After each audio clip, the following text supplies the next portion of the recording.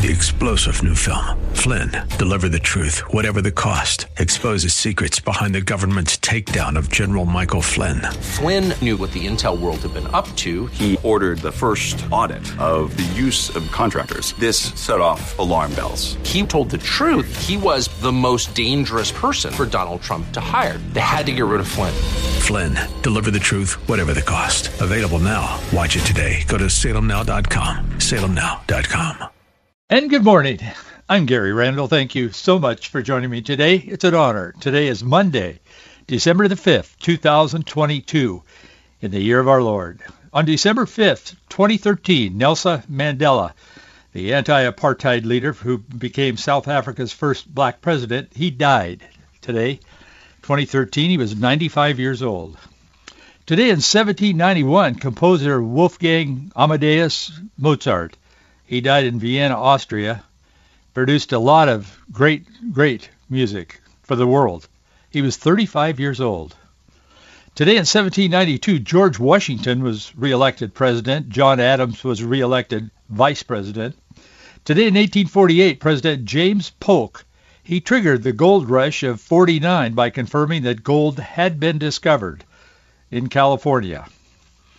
Today in 1932, German physicist Albert Einstein was granted a visa, making it possible for him to travel to the United States.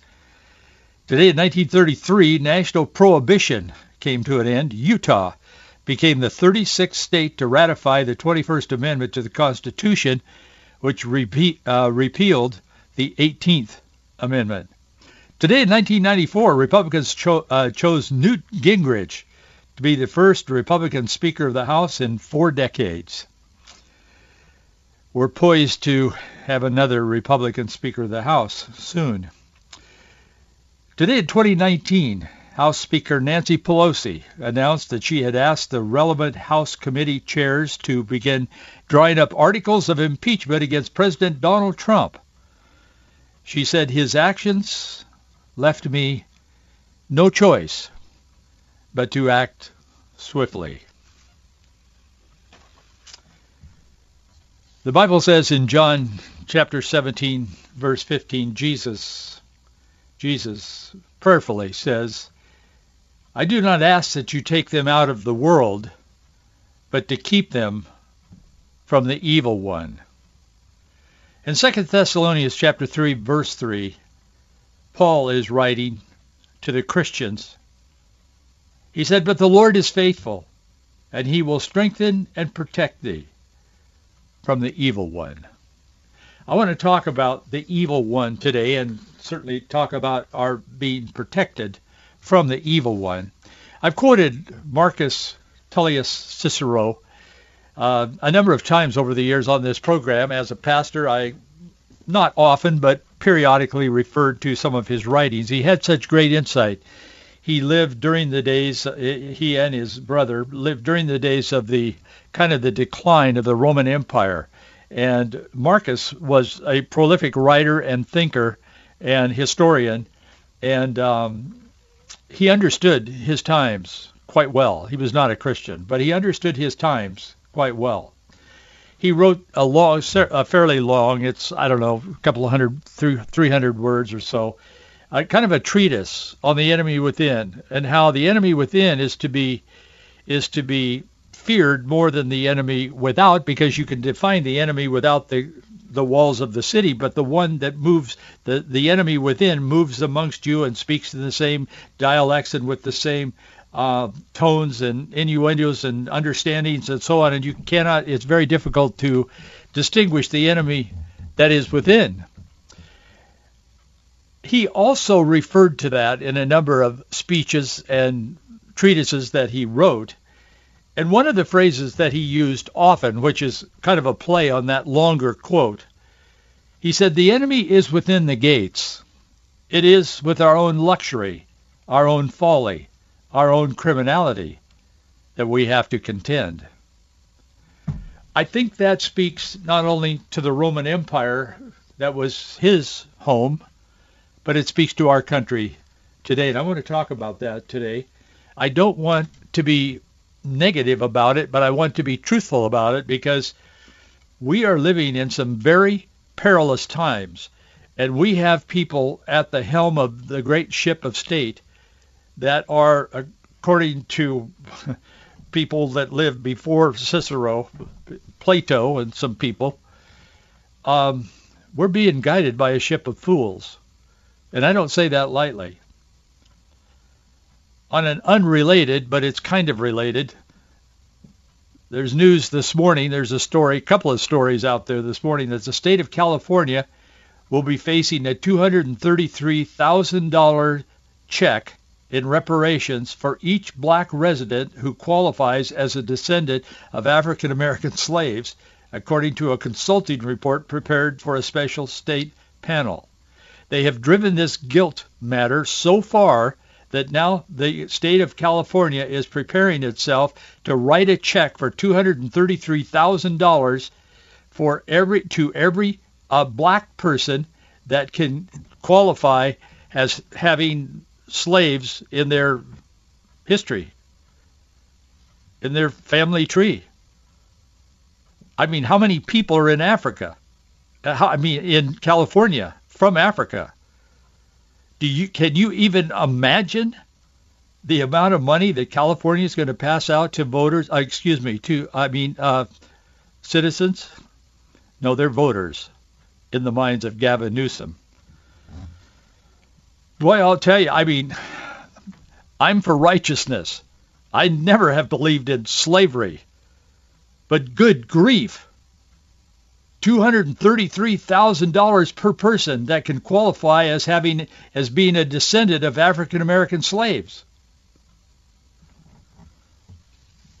There's only one reason for that. Gavin Newsom is not known he's not Mother Teresa. He's a politician to the core, and he's willing to spend the wealth of his state to win a few more votes. That's my take on it, at least. Chinese operatives ran a massive TikTok campaign to help Democrats in the midterm election. There's a report out there this morning that's talking about that. I talked about TikTok last week, and I told you that they are sucking up all of the information, like a vacuum, all of the information that's available on TikTok. Your kids are on there, your grandkids are on there. It's a very dynamic, growing. It's owned by a Chinese Byte. It's a company that is solely overseen, if not directed, by the Communist Party. Well, the stories out there this morning are saying that TikTok accounts operating as voices of Chinese state media promoted messages that appeared to denigrate Republican candidates, but they appeared to be as news stories and favored Democrat ones right ahead of the 2022 midterm elections, because the Chinese Communist Party preferred Biden to Trump count the reasons. Forbes magazine is reporting that today. This is not somebody sitting in their basement speculating. Forbes is also continuing with that story. Forbes is also reporting that while the Chinese-owned social media app has verbally affirmed the need to crack down on election disinformation and foreign interference, some news-oriented accounts failed to disclose their affiliation with the Chinese Communist Party state-owned media on the platform.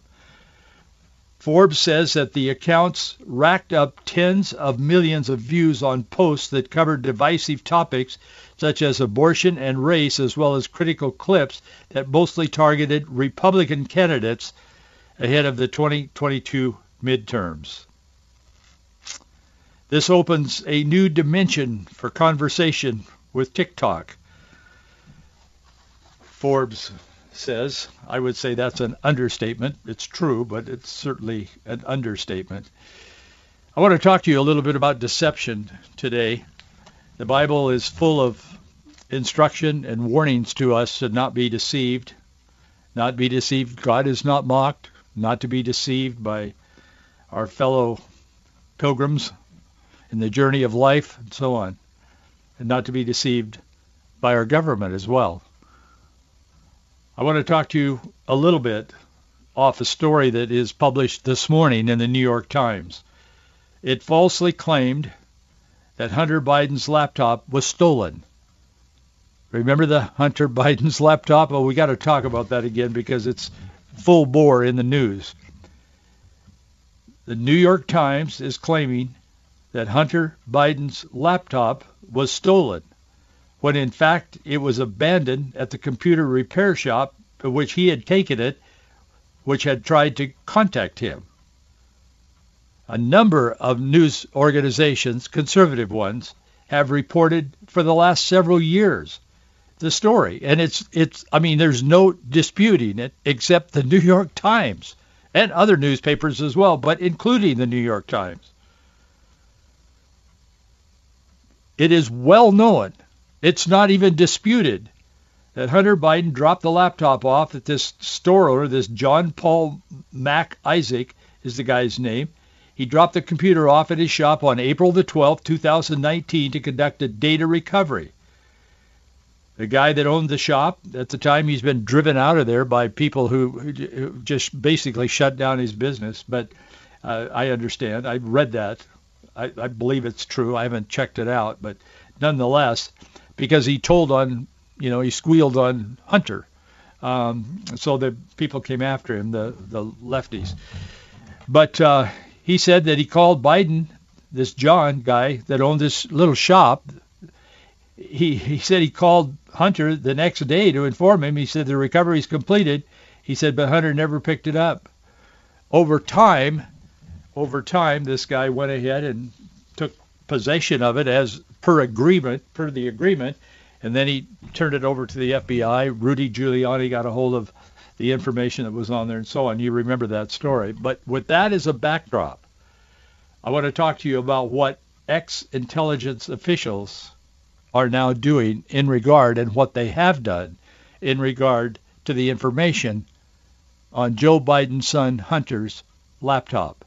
It is revealing, to say the least, and it is made possible by the new ownership of Twitter.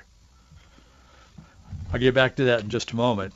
I want to take a moment this morning as we come toward the end of the year. There's not that many days left in 2022. The end of the year is upon us, and I want to thank you, all of you who have supported us over the years on this radio program. It's been several years now since we started this. We started on a month-to-month basis. My prayer was, God, I believe you want me to do this, and as long as the people support it, I'll do it. And to the best of our ability, we have done it every day, live, originating live. Some of you hear us a little delayed on some stations, but on the ACN network, we originate live every weekday morning. And so each month we have met our budget, and each month I have thanked you, and I have certainly thanked the Lord for that. I would just encourage you to, as we move toward the end of the year, to consider, maybe prayerfully consider, if God would speak to your heart to do something maybe out of the ordinary or something you wouldn't do regularly for this ministry. We need your support. We need you to stand with us. Our days are becoming darker, not brighter. And I'm an optimist to the core. But the wrong people are in the driver's seat, and they're not taking us down a good path. And I think all of us know that. And I want to continue to speak the truth as best we can, based not on the news, but on God's word every day. And to do that, I need you to stand with us. I particularly would encourage those of you who listen on KPDQ in Portland, Salem, Southwest Washington. We need your help. We need you to step up and help us meet our budget each month in that area. And I know a lot of people are listening. I'm getting feedback on that, but we need you to help us each month. And some of you are. There's no question about that. I mean, more and more people are. We just aren't meeting our budget yet. So I would just encourage you, thank you for your support. Prayerfully consider what God would have you do this year in the waning days of the year so that we can be ready to meet the new year full strength. And then I would encourage those of you in the KPDQ area to consider, if you have not already begun to support us, to consider supporting this ministry. We need your help. Thank you. And our address is Box 399, Bellevue, Washington, 98009, box 98009, or 399 98009. Let's talk a little bit about ex-intelligence officials who said that Hunter Biden laptop story was a Russian operation. They're silent. After Twitter files released this weekend, Elon Musk is a real problem. He's not really a Republican, and he's certainly not a Democrat.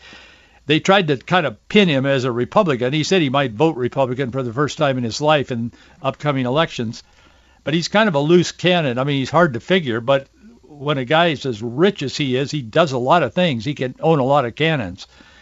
And he doesn't think that Twitter did the right thing because he thinks they were complicit in swaying the last presidential election. And they were.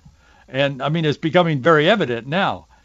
It's interesting how that as more and more evidence comes out, so they dumped a whole bunch of email over the weekend that shows the people within Twitter was talking about how much censorship they should impose on the Hunter Biden laptop to protect Joe Biden. I mean, it's pretty. They should be apologizing, but they've gone silent now. They won't say anything, except the New York Times said what I quoted a few moments ago. But as I read the articles this weekend about how some of our nation's most powerful leaders have lied to the public regarding the content of Hunter Biden's laptop to facilitate his father, Joe Biden, being elected to the presidency, and how the media discussed how best to kill the story about the laptop back then.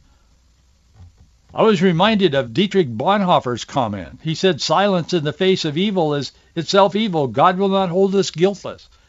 Not to speak is to speak. Not to act is to act." And I reflect on that in my own ministry in this program from time to time. There are things I would rather not say on the air publicly. They're true, but I would rather not say them, but I do say them because not to speak is to speak. And the silence of the church and the silence in our culture reflects back on what Cicero was talking about so very, very long ago.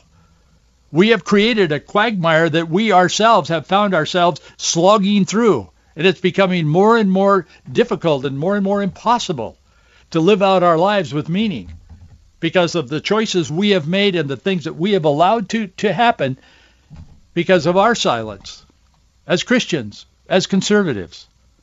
Some of America's most important leaders entrusted with the safety and the security of our nation have misled the people. And they continue to do so now with their silence. The press is now asking these guys. They signed a letter a while back, and I'm going to get to that in a moment. They signed a letter about this whole issue of the Hunter Biden laptop, and they said, no, with all of our expertise, this is the MO of Russia. This is how they operated. They're our greatest enemy. Well, I'm not an intelligence officer, but it looks like to me from where I sit, China is probably our greatest enemy today, not Russia. Russia's having a hard time with Ukraine, and we're not Ukraine. So I don't know. But anyway, that's what they said. The media was complicit. Now, neither the media nor the officials will answer the calls on the matter when journalists are calling and say, what do you have to say about what Elon Musk did over the weekend when he dumped all these emails? And it shows you guys talking back and forth and kind of cohorting to figure out how to get Biden elected, basically. And they're silent. They won't even return the calls. Former top intelligence agents signed a letter, an open letter, about this issue just before the election in October. They were suggesting that the Hunter Biden laptop story was part of a Russian operation just weeks before the 2020 election. Most of us knew that wasn't true, but we couldn't prove it. Now everybody can prove it. The emails are out there, the back and forth. What do you think? Have we said too much? Should we be careful? Hey, somebody said in an email, they said, boy, there's really a pushback on the Hill, meaning Congress. We better back off on this and take it easy. I mean, the New York Post broke the story on Saturday. They're the ones that broke the story on the laptop a couple of years ago.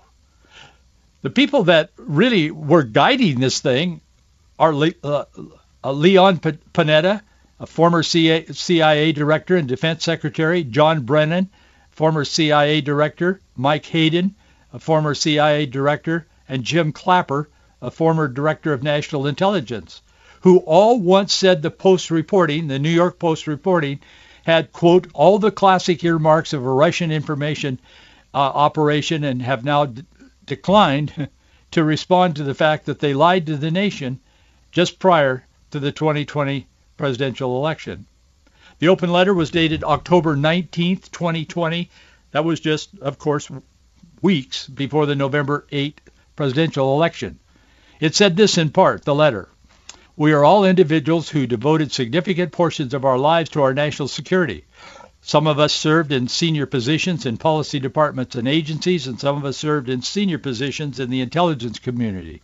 Some of us were political appointees, and some were career officials. Many of us worked for presidents of both political parties. We are all also individuals who see Russia as one of the nation's primary adversaries. All of us have an understanding of the wide range of Russian overt and covert activities that undermine our national security, with some of us knowing Russian behavior intimately, as we work to defend our nation against it as a career. A few of us worked against Russian information operations in the United States in the last several years." The letter continues, after establishing their high qualifications in identifying Russian interference in the U.S. and in our government, so to speak, they said, quote, the letter continues, this makes us deeply suspicious that the Russian government played a significant role in this case. This was their message, and there's more, but that's the essence of their message. This was just before the 2020 election. No, I'm not trying to bring Donald Trump back. I'm trying to get to the truth on this matter. America's got to wake up, and they've got to deal with this kind of deep state operations against the will of the people too often. What else are they doing that we don't know about? We should know about. Why would they deny what so many among them knew to be true? The reason for the open letter, they said, quote, each of us believes deeply that American citizens should determine the outcome of elections, not foreign governments. All of us agree with the Founding Fathers' concern, and boy, that makes me laugh. They could care less about the Founding Fathers from everything I've read. All of us agree with the Founding Fathers' concern about the damage that foreign interference in our politics what it can do to our democracy. They gave this very clear message to a complicit American media complex to not report on anything having to do with the Biden family, Hunter Biden's laptop, until after the election. And the letter goes on. 2 years later, almost to the day, 2 years later, Elon Musk now writes a check for $44 billion and purchases Twitter. And he's told the public that he'll release all the emails pertaining to the laptop story. And he did this weekend. He released a ton of them, and he says there's more to come. On Friday, this journalist, Matt Taibbi, he released internal Twitter emails discussing he's apparently working with Musk on this.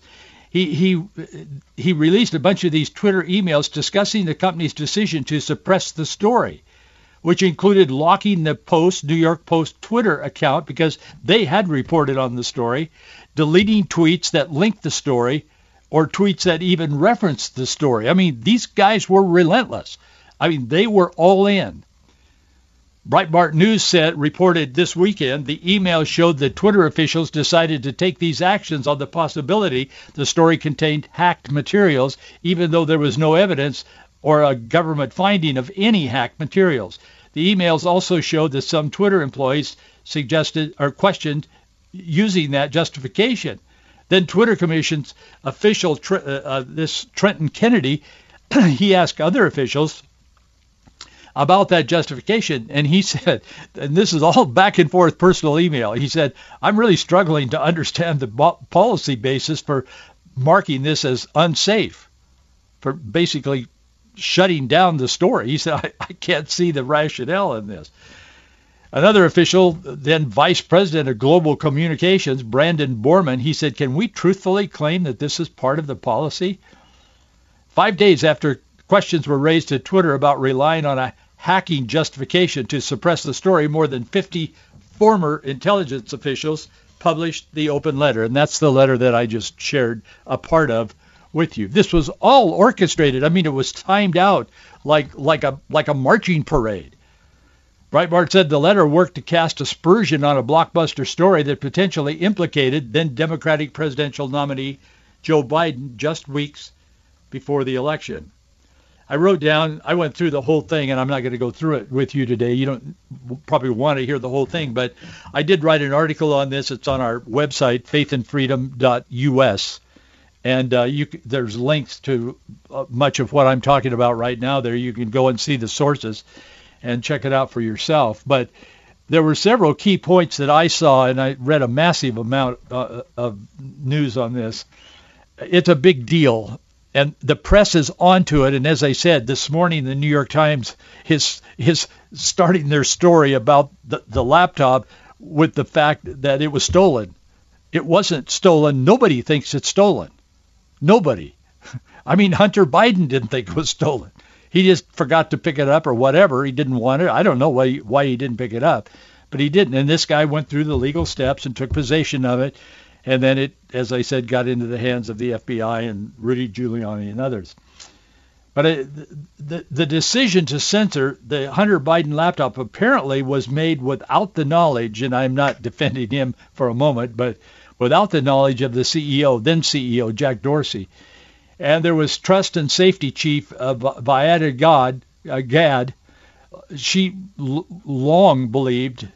been long believed to be the driving force of censorship at the company. She spearheaded the decision. I think she's gone now, probably 24 hours after Musk took over. Numerous top Twitter employees, especially from the communications and policy teams, whose job it is to maintain relations with lawmakers and the press, they expressed concern at the decision. I mean, not everybody was all in on this in the Twitter feed. But that's what's going on in our world today. And I make the point, and we'll talk about this more because it's a developing story. It's going to break out into the news because they're not going to be able to suppress it this time. I can tell you they're not. But Scripture is clear that there are always consequences when corrupt leadership is in power. And brothers and sisters, we have corrupt leadership in power in America today. Hosea chapter 9, verse 9 says, they have deeply corrupted themselves as in the days of Geba. Therefore, he will remember their iniquity. He will visit their sins. I think it's in our hands whether we are visited with the wrath of God or the consequences of what we are doing today in America. We need to stand strong. Don't grow weary in well-doing. Don't be misled or deceived by the message, the narrative that is in our news today.